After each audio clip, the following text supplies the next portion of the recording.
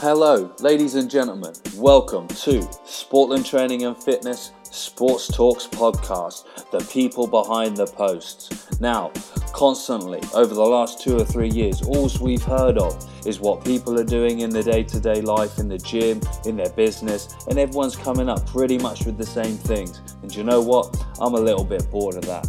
So what I'm here to do is to find out the reasons why people are doing what they're doing. Find out what has scared them. Find out what's put them outside their comfort zone. Find out really what makes them tick, because that's where the magic happens. That's what's exciting, and that's what's going to help you, and it's going to help me push forward in our careers. And you know what? Just have a little bit of a conversation as well while we're at it, because at the end of the day, I listen to these in my car. I want to be entertained, so maybe I can help entertain you. Hello and welcome to Sports Talks podcast, the people behind the posts. I am your host, Sam Portland, professional strength and conditioning coach. Today, for the very first episode of this podcast, I am joined by a very good friend of mine, Keir Wenham-Flatt, aka the rugby strength coach, as you will find him on social media. Now, just to give you a word of warning, there is some disruption in the audio just because we're Skyping from UK to Japan, and please bear with it because there are some serious nuggets on life, learning, professional development, and some lifting. But given the nature of this podcast, we're here to talk about people and experiences rather than the posts and benching. So that's it for me. First one up.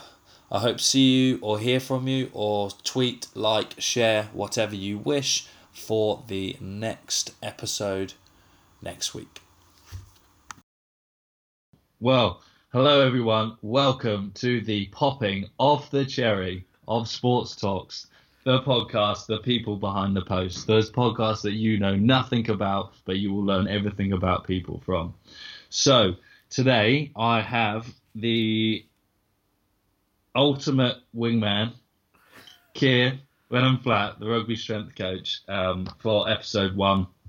Now, the reason why I got Keir on for the first episode was because he was the guy that gave me my break in the industry. So I, 2012, interviewed with Keir for an internship role in Wasp Academy, and he was the one that gave me the okay. So I thought it was only respectful to bring him on and do this show first. So for those that don't know you, Keir, just give us a 10-15 second summary. I will say you were half an hour late for that interview as well, so you must have been good. Who am I? I am a strength and conditioning coach. I work in pro rugby in Tokyo in Japan for Toshiba in the top league. I've had more clubs than Tiger Woods. I've worked for Argentina, Sydney Roosters, Rotherham Titans, London Wasps, London Scottish, and I did 1 week in China as well with Shandong Province Sevens. Also worked with some amateur teams.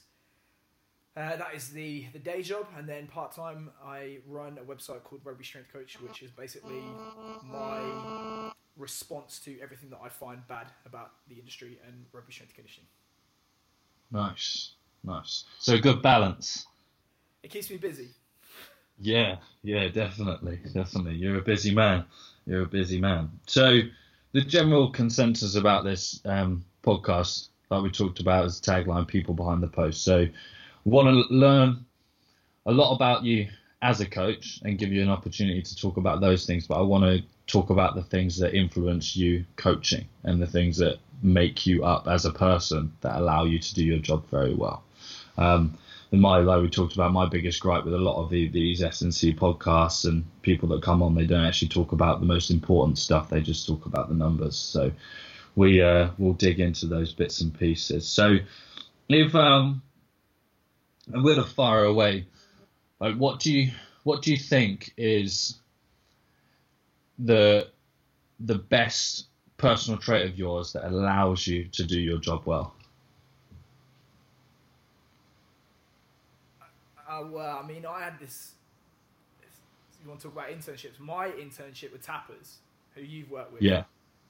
Yeah. And he said it best to me because, well, I've got a mouth from me. He said your best quality as a coach and as a human being is also your worst quality, because you lean on it to such a degree that it becomes a weakness. Yeah. So I'm not a shrinking violet, like, Yeah. I'll fucking speak my mind. If someone's being a pussy, I'll call them a pussy. If someone's pissing me off, I'll jump on it. And he, at the time with the academy, he said, you cannot call a 16-year-old athlete a fucking pussy in front of his friends, even if he is being a pussy, And he spot on from Tappers, and it's already going off a tangent, but it's people will never remember what you say or what you did. They remember how you made them feel, and you catch a lot more flies with sugar than you do with shit. It's how you deliver the message is just as important as the message. So I mean, Tappers was spot on then, and I certainly acted on it. And then it's a never-ending process. You're going to find someone else that pisses you off about yourself, or that's a weakness. And I'm still trying to work on my weaknesses, but undoubtedly the thing that has probably helped me to get to where I am is not obsessive, relentless. Like if woe betide you if you reject me or turn me down, because I'm gonna make you fucking remember it. And I'm honestly, there's like a list in my head of people that I'm still working to prove wrong.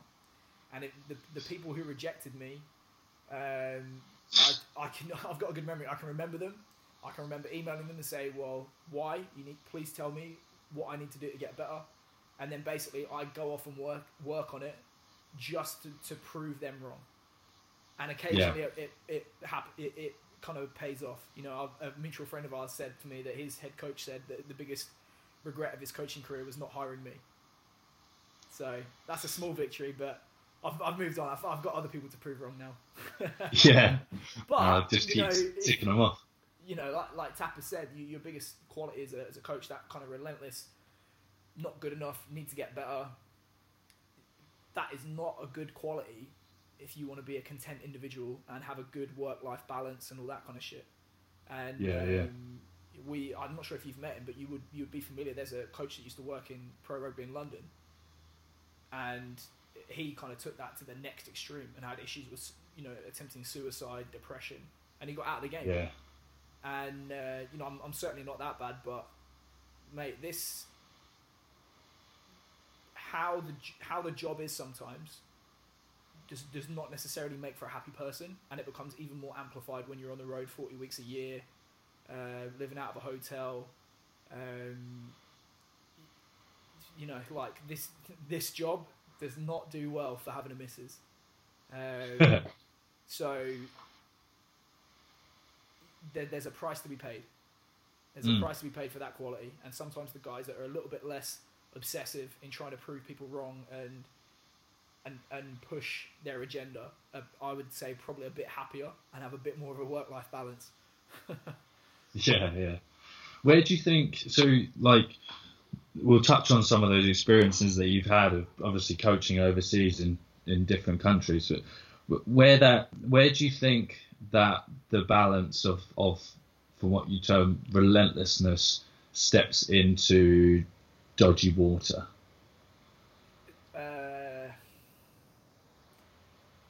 You're probably not going to know until it bites you in the ass. Yeah. Not to get too fucking personal about it, but yeah, of course. When decisions that I had made around my time with Sydney Roosters, the opportunity that I was offered to become the head strength coach for the NRL team after being there 2 weeks, arriving to do the 20s, that opportunity was made available to me. And on the surface, you look at the kind of scenario around that job and you say, probably not going to be the best opportunity here. But because I had it in my head, I've told you this, when I entered the field, I said, right, 30 years old, I'm going to be a head strength conditioning coach in the Premiership level. Yeah. I was 28, and I was like, right, 2 years ahead of schedule. I said, yeah, I'll do it. I'll make it work.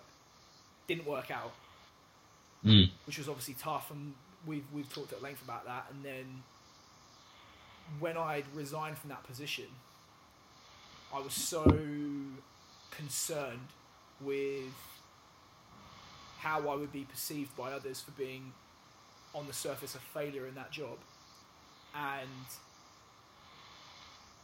defining myself by my achievements as a coach, or some kind of external marker, that I then accepted the job back with Argentina until the end of the World Cup 1 or 2 days later. And because I was so anxious to make that decision, that was a decision that I made without even speaking to my girlfriend at the time, which, as you know, was the beginning of the end. And I mean, that's probably an example of letting that mindset, making decisions that caused some difficulty in my life. But had I not made those decisions, I wouldn't have gone to the World Cup. I wouldn't have, rightly or wrongly, got some reflected glory from the way that the boys played. I wouldn't be in the position that I am now. So I'm not one to dwell much on it and say, oh, I should have done this, or I should have done that. But it's definitely an example of how that mindset can cause problems. Yeah. It's almost as if like your ego, or anyone's ego, is the one that drives you to get to those sort of levels that you want to, but then it forces you to make sometimes misinformed decisions. It sort of plays against you. It's Would you agree? Goalposts as well. Like, honestly, like when I was applying for internships, it took me 2 years to get an internship because I was garbage when I graduated. I had I don't know how I did it. Like, I got 3 interviews right off the bat, all for pro clubs, one in soccer, one in rugby league, and then one in cricket. Man, I was doing these interviews and they were asking me questions, and I was like, it's not a good moment to have a light bulb go off, but I was like, fuck, I've never actually coached a group of athletes here. Like, this is not good. And it took me 2 years to actually get to the point where I got the internship at Wasps, and I reckon Tappers gave it to me because I was the only one who applied. And that was the third year in a row that I'd emailed Wasps. Yeah. I mean, I got there by default, and I still had a lot of flaws. But then I was like, if I could just get an internship, I would be so happy. And then I got an internship, and I was like, well, I'm fucking dirt poor. There's 2 types of interns: ones who think about quitting, and liars. Yeah. I was like, if I could just get any paying job, I could be happy. And then I got a paying job, and the money was shit, and I was like, well, I'm still poor. It's not a first team job. I want a first team job. So then I didn't get the first team job. I got head of academy at Wasps. I nearly tripled my salary in a day. And I was like, well, it's not a first team job. So I threw my toys out the pram, went on the road to Rotherham, got a first team job. And then I'd moved to Sydney. Completely by accident, ended up with Pumas. And I was like, well, it's not a permanent contract. And then I got a job running the 20s, complete charge of the programme, richest rugby league club in the world, living in eastern suburbs of Sydney, Bondi Beach in my back garden. Beautiful. Yeah. And then I was miserable because I'd moved up to this other job, didn't work out how I wanted it to be. Then I got back to Argentina, and it was like, you can always find someone that's wrong. So now I've not learned. I've just changed my goals. My new goal is to be in the NFL by the time I'm 35. Fair play. So I'm sure if I by some dumb luck manage to achieve it, I'm sure I'll be miserable then. I'll find someone else to. I should probably work on learning how to be more content rather than just moving the goalposts. But that's it, mate. It's fucking good for getting stuff done. Yeah, no, too right. The so obviously, like you mentioned about working in China, you're out in Japan, you've been over to Argentina, you've had to coach in different languages, and you've had to pick those up. And I applaud you the fact that you just delivered a seminar in 3. Spanish. Yes, and 2 3 consulting for a Premiership soccer club. So more power to you, mate. Like I'm dyslexic, so words just don't work for me. So, but talk to me about what it's like going into an environment where you have to communicate to people, just not in the weight room, but then in and around the club, and building rapport with players in a second language, because we've got, people that come overseas over here, and, they can speak English better than most British people. So talk to me a little bit about that, how it made you feel, and what you had to do to overcome those things. Oh, mate, sink or swim. Sink or swim. Yeah.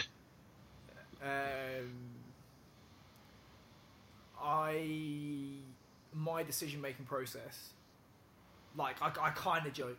People say, oh, how do you make your decisions? I tell people I listen to Get Money by Notorious B.I.G. and then I do it anyway. And, the reason I'm here is because the thought of that challenge scares me. I will make the decision first, and people will say, oh, you're not worried about learning another language, or you're not worried about being the only foreign person, or you're not worried about a new team, or you might fail. I'll decide I'm doing it first, and then it will slowly dawn on me when I'm there. Simon Amell, used to work with him at London Scottish. I met him at the end of the season I was at Rotherham. We beat them with a bonus point, by the way. He said to me, so what are you doing at the end of the season? I said, I'm going to Sydney. He said, oh, really? What club are you working with? I was like, oh, I'm not with a club. And he went, oh. And then I realised, oh, fuck, I've got no club here. I'm walking away from a growing career in professional rugby. And then same deal when I went to China. I was really blasé about it. Got off the plane and I was like, I am the only white person here. The only person that speaks English. Nobody knows who I am. I'm in the middle of nowhere. I'm like, wow. And then you just get used to it. I'm in fucking China. Mate, you get used to it. But I think what you have to do is learn that, it takes pressure to make a diamond. You are going to develop so much faster as a coach by putting yourself in situations that scare the fuck out of you, because comfort does not force you to grow. And the worst, if you fall flat on your face, the worst thing is you'll probably get another shot. You and I know there are some terrible, terrible coaches out there that still get jobs. So in the unlikely event that you fall flat on your face, you get another shot. As long as you're a good person, you'll get another shot, and you just dust yourself off and learn from it. No, I've had failures, and I'll probably have more. Yeah. No, as long as the successes outweigh the failures, you're probably doing all right. Yeah, no, 100%. 100%.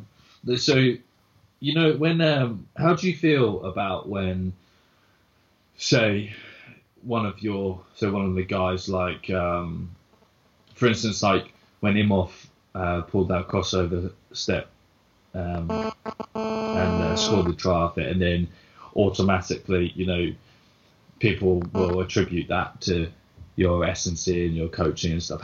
What does that give to you? I think if you are taking a lot from it, it's false. I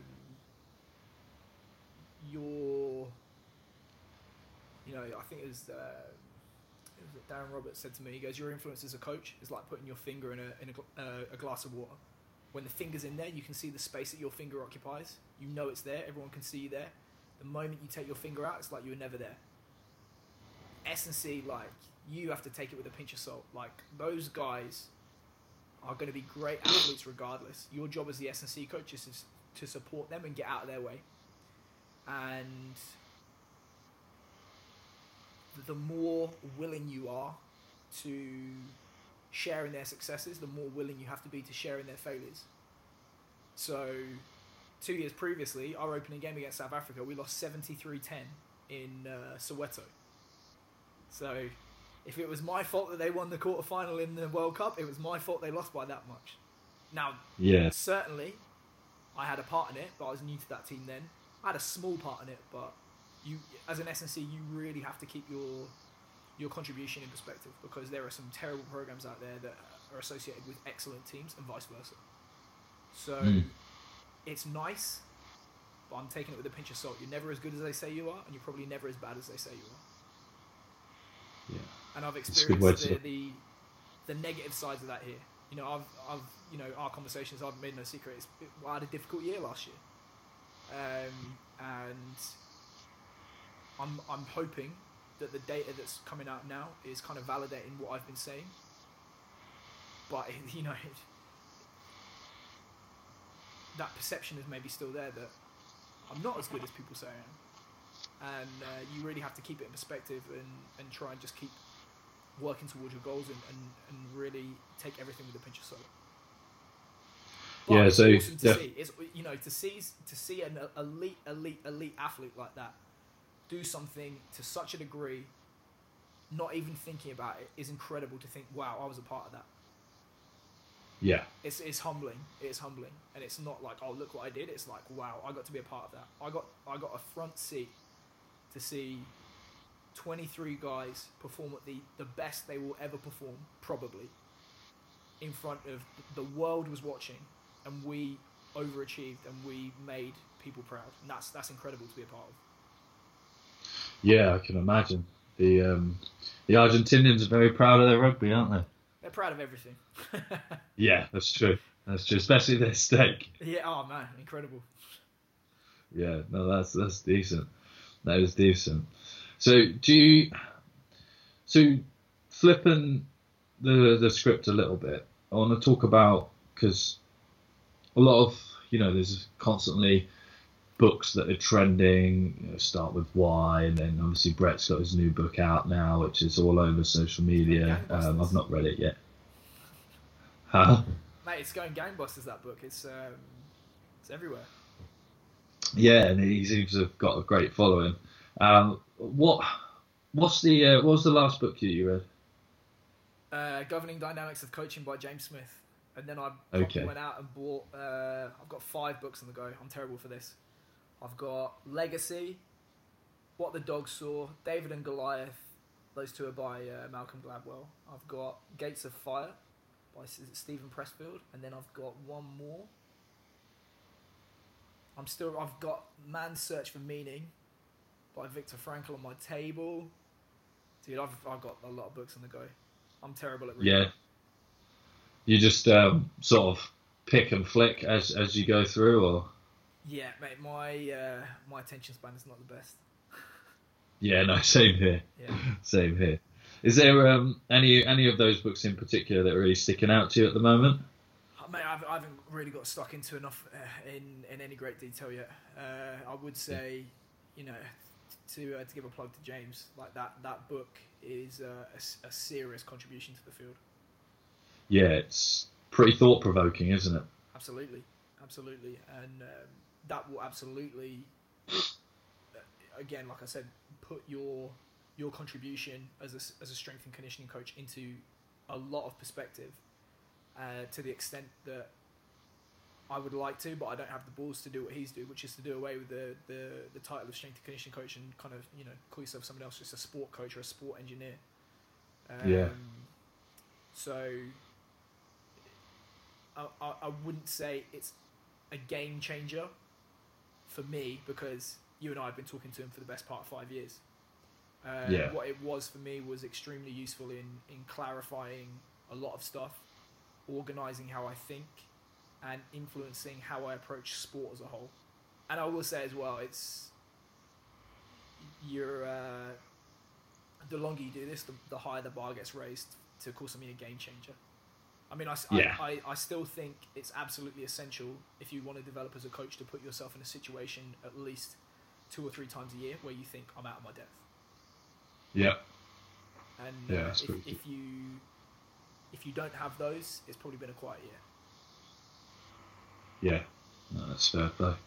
That is fair play. So on the subject of still books and learning from reading, what, away from S&C, like what's the book that you'd go back to and read again that you have read before? Oh man, well, I have a bit of a habit to overthink things, and well, here's a story from my youth. When I was 3 years old, I said to my mum, Mum, what happens when we die? Oh, no, what was it? I said, where do we come from? So she's like, well, when a man loves a woman very, very much, blah, blah, blah, blah. I said, no, where do we come from? Where do humans come from? Where does the world come from? So she got into, like, evolution, Darwin, and I was like, no, but where does the universe come from? And then she got from God and Big Bang, and we don't know. And I said, okay, now what happens when you die? And she just goes, well, they put you in the ground. So I was 3 years old at that point. And, I think it's, how people like our parents' generation, the defining moment of their childhood growing up was they can remember where they were when Kennedy got shot.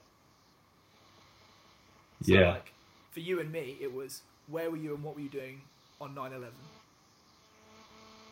Yeah. So then that triggers up all those questions of like, why did those people do what they did? What's the philosophy that underpins it? What's the validity of religion and stuff like that? So, I mean, getting a long way to answer the question, the book that I've read many, many times is God Is Not Great, How Religion Poisons Everything by Christopher Hitchens. And probably my favourite writer. He's, mate, if you ever want to be an atheist, he will lay out the case against religion in that book extremely eloquently. And even if you're religious, I'd say check it out. Check out his other stuff, because his ability to argue a point is excellent. And that's my mindset that I think how I am and that I admire in others is logical, rational, break people's arguments down and basically paint them into a corner so they have to agree with me. And surprisingly, when I got assessed by they got clinical counsellors at the Roosters that basically profile each person in the club, talk about personality styles, and yeah, surprise, surprise, like my personality style was extremely extrovert, extremely analytical, extremely calculating. In fact, they give you like this folder. I've never told anyone this, but like they sit you down and they go through the folder. They open up this folder and they said, there's like these like spectrum. So if you're on the left hand side, it's like non-existent, and if you're on the right hand side, it's like off the charts high. So mine was feelings of self-worth, left hand side, bottom, desire to self-improve, off the charts on the right, and then like calculating, logical, rational arguments, all that stuff. So yeah, who'd have guessed? And yeah, that's quite interesting. I like books and arguments and stuff like that, like breaking down exactly what it is that makes people tick, and that's probably the approach that I would take to strength and conditioning. I think you're similar. We've worked together, but it's unless you can precisely define what it is you're trying to do as a coach, and define those terms and define the basal constituents of what you're trying to do, you don't know what you're talking about. You think you do, but you don't. Yeah. That's my controversial statement. No, I think I completely agree. I think, one thing when I was out in at the World Athletics Centre, which is now Altis. So before anyone says Altis this, no, it was the World Athletics Centre. I was there early. It was the WAC, yeah. And Dan Path, we were talking about just general coaching and stuff, and he always said you need to be able to see what you're looking at, and that stuck with me massively. And I think it's quite transferable across all mediums of coaching and life, because you can only I think for everything you do, you have to paint a picture for what your reality can contain. And if you step that into the weight room, and it's not just back squat, it's not just deadlift, there's all the underpinnings behind that, which we've started using the force plates this year with all of our jumps and hamstrings and bits and pieces like that, and that is providing that next level of analytical detail, which you completely talk about, and it's changing. Just by seeing these numbers, it is really changing the way that I'm looking at programming and the way that I'm looking at these people move, and having some horrible debates in my head about it. What's the biggest? That thought process is, you're definitely on my side of the fence on this. Olympic lifting. Why?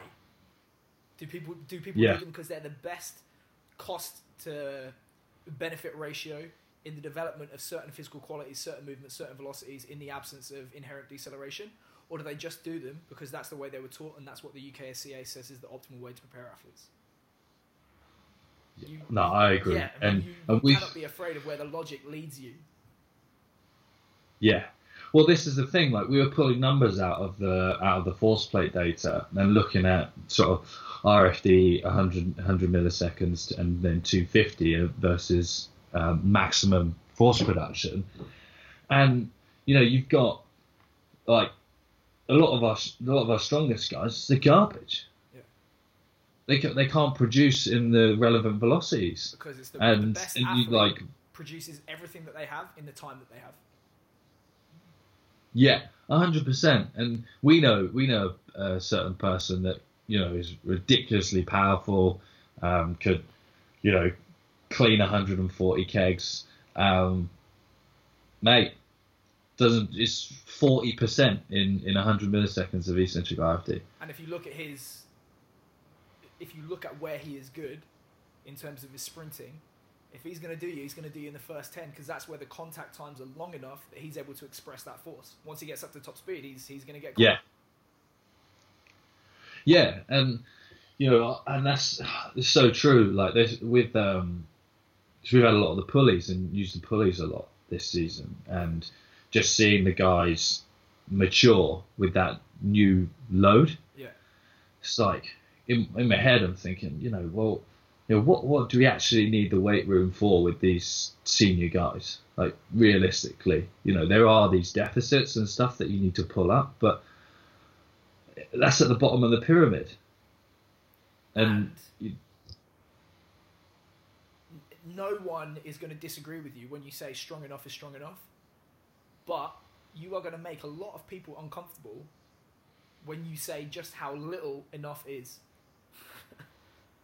Yeah, well, that's it, and like you said, the best athlete is the one that can use everything in the time that they've got available. And so for me now, looking at strength, it's like, well, strength is only what you can use. Yeah, it's what you can recruit. It's what that you can call on as and when you need it in a reactive, chaotic environment. Yeah. So if you're waiting to fucking stand up off a squat, well, you're getting set down. I've got a kid. Was a decathlete, I think he was a national junior decathlon champion. But he's got extremely long femurs. I think his best in 110 hurdles was something like 14 something. Fast. And I would say his back squat is probably 140 at a body weight of around 90 kilos. But his peak velocity with a 60 kilo jump squat, he's hitting like 2.5 meters a second. Like, he's a half a meter above everyone else. So, and guess who's the best at the jumps and guess who's the best at the sprints in the squad? Yeah, there you go. Not to call out a name, Mike Stone's research, all the American coaches should say, well, we need to keep pushing this guy until he's at a double bodyweight squat. Or, maybe he's like, we need to make him more of what he is and actually concentrate on the stuff where he's outperforming everyone head and shoulders. Yeah, well, 100%. Because where this guy that you talk about, like, where's he going to get hurt? When's he going to get hurt? Because if you work back from that question, a double bodyweight back squat could probably end up hurting it. Because it's taking him away from his maverick. Well, and he's a winger as well, so he's probably going to get a non-contact injury in some kind of sprint or change of direction. And if you look at the mechanical characteristics of those injuries versus the characteristics of a maximal back squat, there's not a huge degree of transfer there. So I think you do have to take those findings with a pinch of salt and say, well, maybe you're seeing a relationship between maximal strength and performance because the training age is low enough that you would expect to see that transfer. Yeah, and there's no coincidence that sort of track and field athletes that come into team sports are excelling from those sort of those performance metrics that we look at, just because I firmly believe that they get the GPP right and early, and they do all the right things. And they run, they sprint, they jump, they do their extensive plyos, they do their med balls, and they do them really young. And they're training in a fashion that's actually developing quality reps. Because if you look at James DeLacy put it up on his website. There's a paper looking at the sprint characteristics of rugby union versus rugby league. You look at the mass, the general, body mass, strength numbers, general culture of training. Most people's intuition would say, well, they're going to smoke you every time in rugby league versus union, because their game is basically run, tackle, wrestle, and that's pretty much it. But the union guys were running faster, and one of the reasons I think that is because the pattern of the game is less in that middle region, which doesn't help speed development. And I would say they're probably getting. Yeah. I mean, most speed training in rugby is garbage anyway, but I'd say the pattern of activity in the game allows them to develop more speed. And when you take that to the extreme and you develop those maximal outputs in track and field, you've got a hell of a base to then translate into any team sport. And that's the lesson that USA Sevens have learned about 5 years ago, and they've reaped the rewards. Yeah, so you're spot on there. You are spot on there. Do you find, like, when working, and you sort of find that you get a few difficulties with players and coaches alike to change that sort of perception of strength? Hell yeah. And the worst athlete you can deal with is the one that trains like a dickhead but has experienced a lot of success in their career. Because in their mind, everything they did is the reason why they were successful. And it can be upsetting to be told most of what you've done for the last decade has been a poor use of time, in my opinion. Here's the reasons why. Here's the research that supports it. And the only argument you're getting back is, well, this championship winning team don't train like that. You're saying they're wrong. You say, well, yeah, I am. So again, like I said, it's how you deliver that message. But the numbers speak for themselves. So you can tell me, well, New Zealand do Olympic lifting, South Africa do Olympic lifting. Are you saying they're wrong?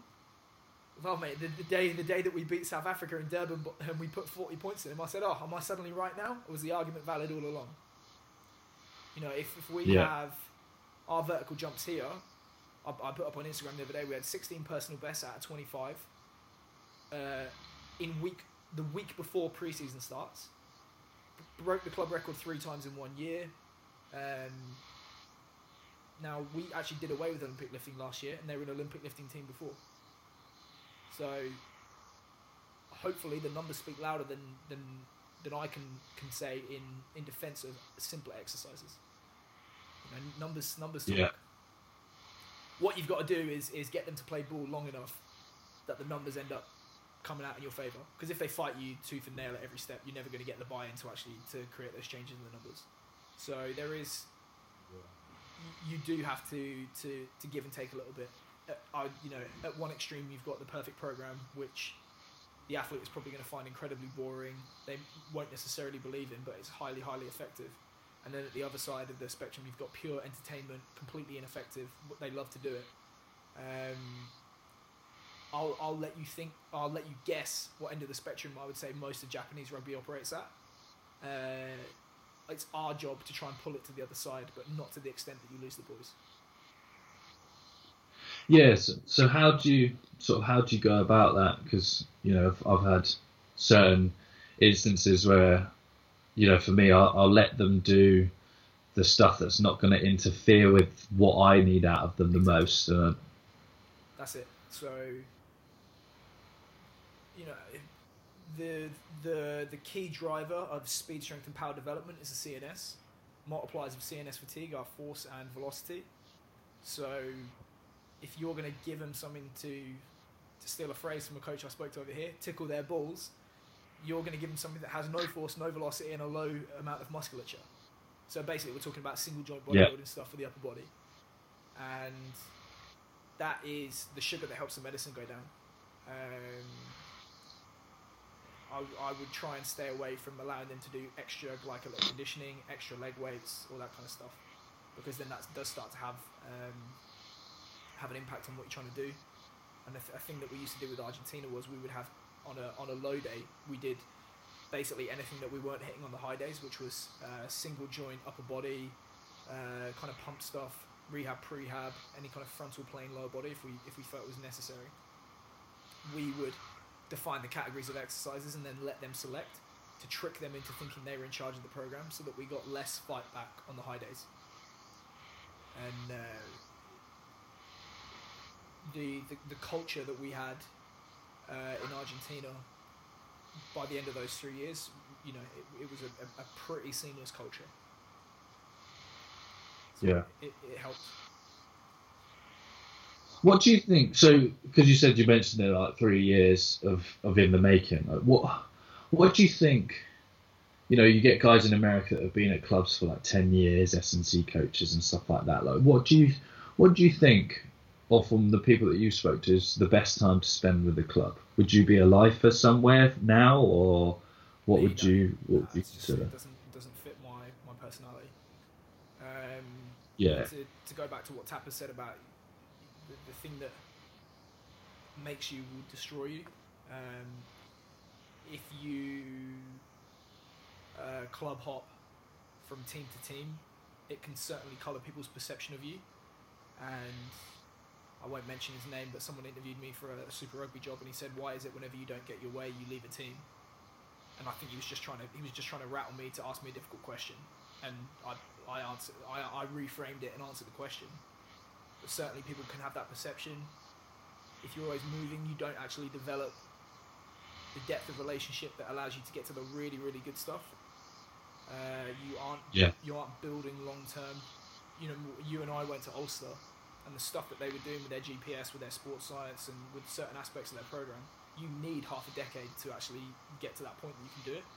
It's like putting on clothing. Like, if you're going to wear a fancy tie or a fancy hat, you better have your pants, your socks, your trousers on first. Otherwise, you're naked. You look like a dickhead. So, if you constantly move, you never actually get to that point where you're really making a long-term improvement. You're getting to the edge, and you're pushing yourself as a coach. Because otherwise, you're just setting up. Like, I think as Buddy Morris said, he goes, the first year, you're literally just setting out your stall, and if you get any gains, it's just because you're new. The flip side is, if you spend 10, 15, 20 years, I don't know, my guess is you get lazy, and you don't get challenged, and you're I mean, those are the two biggest things. But then obviously you're able to collect a huge amount of data on the same group. You're able to push your work, and unquestionably the depth of relationship that you have with people around you is, I mean, you the longest I've been with the team is 3 years, and I will be friends for life with those Argentinian guys. Like, I went back over there in January, went out to dinner with the physio and his wife and his kids, went to the doctor's house, catching up with S&C coaches. You know, those are relationships that I'll have for life. So I can only imagine how fulfilling that must be for everyone involved if it goes well, if you're there for 10 plus 20 years. But I think if you are in that situation, you definitely need to be putting yourself in other situations that stress you and make you uncomfortable. Yeah, no, that's fair. I think from like just thinking of some people off the top of my head, a lot of them are associated with academic institutions as well. So they're like doing researching and those bits and pieces. It brings me on to an interesting point about the conversation that you had with Milan on your podcast, talking about potential PhDs and bits and pieces. Since then, have you given that any more thought? I have. I mean, it's maybe getting to the point now where to be at the very, very, very elite level, you are going to need a PhD. Just because the amount of data management that goes on, the depth of knowledge that you need is necessary. And when I talk about the very, very elite level, like I'm talking about the Big Four in America, or maybe like a directorship at an Olympic Institute or something like that. Definitely in team sports, I think you can get to the elite level. You can do really, really well with a bachelor's or a master's. But I mean, that's one of the reasons that I'd want to do it. The other reason would be just because intellectually it interests me. Yep. I have questions in my head about the athletes that I work with, or hunches that I have about certain things in the research that nobody has answered yet, and the likelihood is I'm going to have to probably try and answer those questions for myself. And then lastly, I want people to call me doctor. Yeah, too right. Definitely. Including my missus. Definitely. Yes. Here for your monthly checkup. Yeah. I think you mean Dr. Dickhead. Oh, outstanding. That's brilliant. No, that is very, very interesting. I think, for me, it is, to be called doctor would be pretty cool. But yeah, also the big part of it is to prove a point on something or other, just to be right. Mate, you're getting back to that. Well, yeah. That's one thing is like. Well, here's the thing. I'm going to tie it in here. Christopher Hitchens from God Is Not Great: How Religion Poisons Everything. He said, "You will not believe what things you can say in life if you just have the title of Reverend attached to your name." Yeah. Same thing. Yeah. The degree to which certain people in the field are not questioned or challenged because they have the word doctor attached to their name. Yeah. And I think sometimes people have the perception of me that I some statements I make in public that I'm anti-science. Though people who have worked with me sometimes accuse me of being too scientific. But I think there are occasions when the research may say one thing, but the reality that we quote unquote know to be true from elite level training is quite different.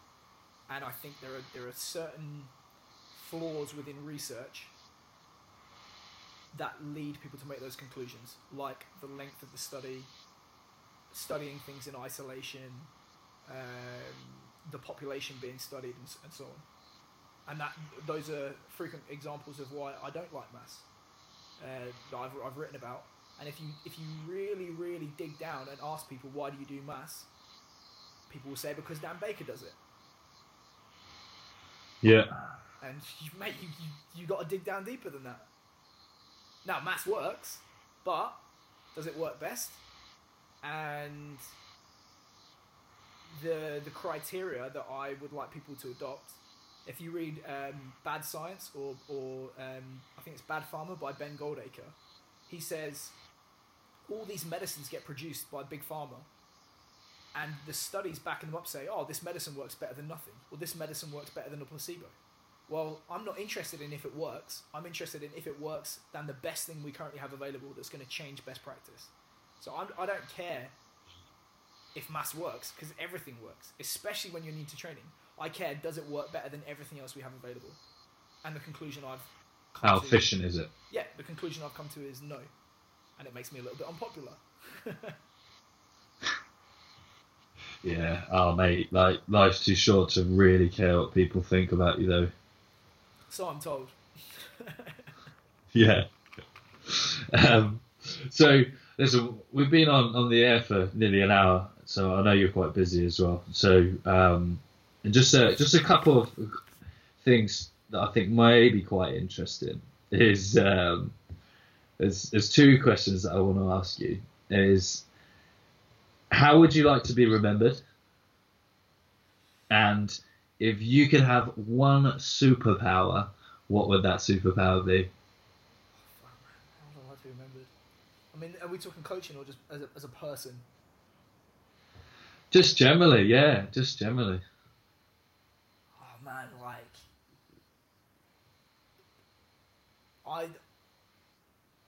as a coach, I want to be considered one of the best in the world. And I will keep working. If it ever happens, I certainly wouldn't believe people when they said it, and I would not stop and think, oh, I've achieved it. But I would be for my ego and the fact that I'm keep pushing, keep improving. I think whatever you do, I have a lot of admiration for people who do stuff and they want to be absolutely the best at it. And I would love to be considered one of the best in the world. Whether I'll achieve it, I don't know. But you can be a really, really good coach and be an absolute fucking prick to work with, and a bad person as well. So hopefully, if I can do that and have people say wherever I went, I made a positive difference. And I think it's self-serving, but if you've got guys that you work with calling you up 5 years later to ask how you are, ask for advice, have lunch, stuff like that, I think you're on the right track. Yeah. There are athletes I can say that about, and there are athletes that I can't say that about, and then maybe that gives me clues about how that relationship was. But there are certain boys that I've worked, that you've worked with as well. When I'm back in town, I'll ring them up and go have lunch with them, stuff like that. So I think I'd like to strike a balance between the two. I don't want to be everyone's best mate and be a shit coach, but I don't want to be the world's best coach and have everyone think I'm a prick. And then what was it? It's a superpower. Yeah, come on, get something out there. Oh, fuck, mate, I don't know. Well, mate, I'll go for Wolverine from X-Men because I friggin' blew my back out yesterday and I've been walking like a cripple ever since. Normally it takes me 20 minutes to walk to work. It took me 45 minutes this morning. Just shuffling like after my first night in a jail cell. I'm just out there. Yeah, I'm on the struggle bus. Fair play, man. Just quickly then, before we go, what are your social media handles? I know you produce some great content, so I want to put some people onto that. Just Google Rugby Strength Coach, and I'll be the one that pops up.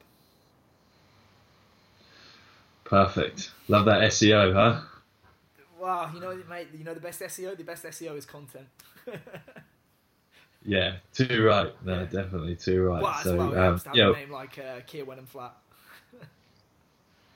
Yeah, that sounds good.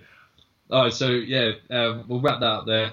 Thanks everyone for listening. Episode 1, Sports Talks, People Behind the Post. I am Sam Portland with the rugby strength coach, Keir Wenham Flat. Thank you very much, and we'll speak to you next time.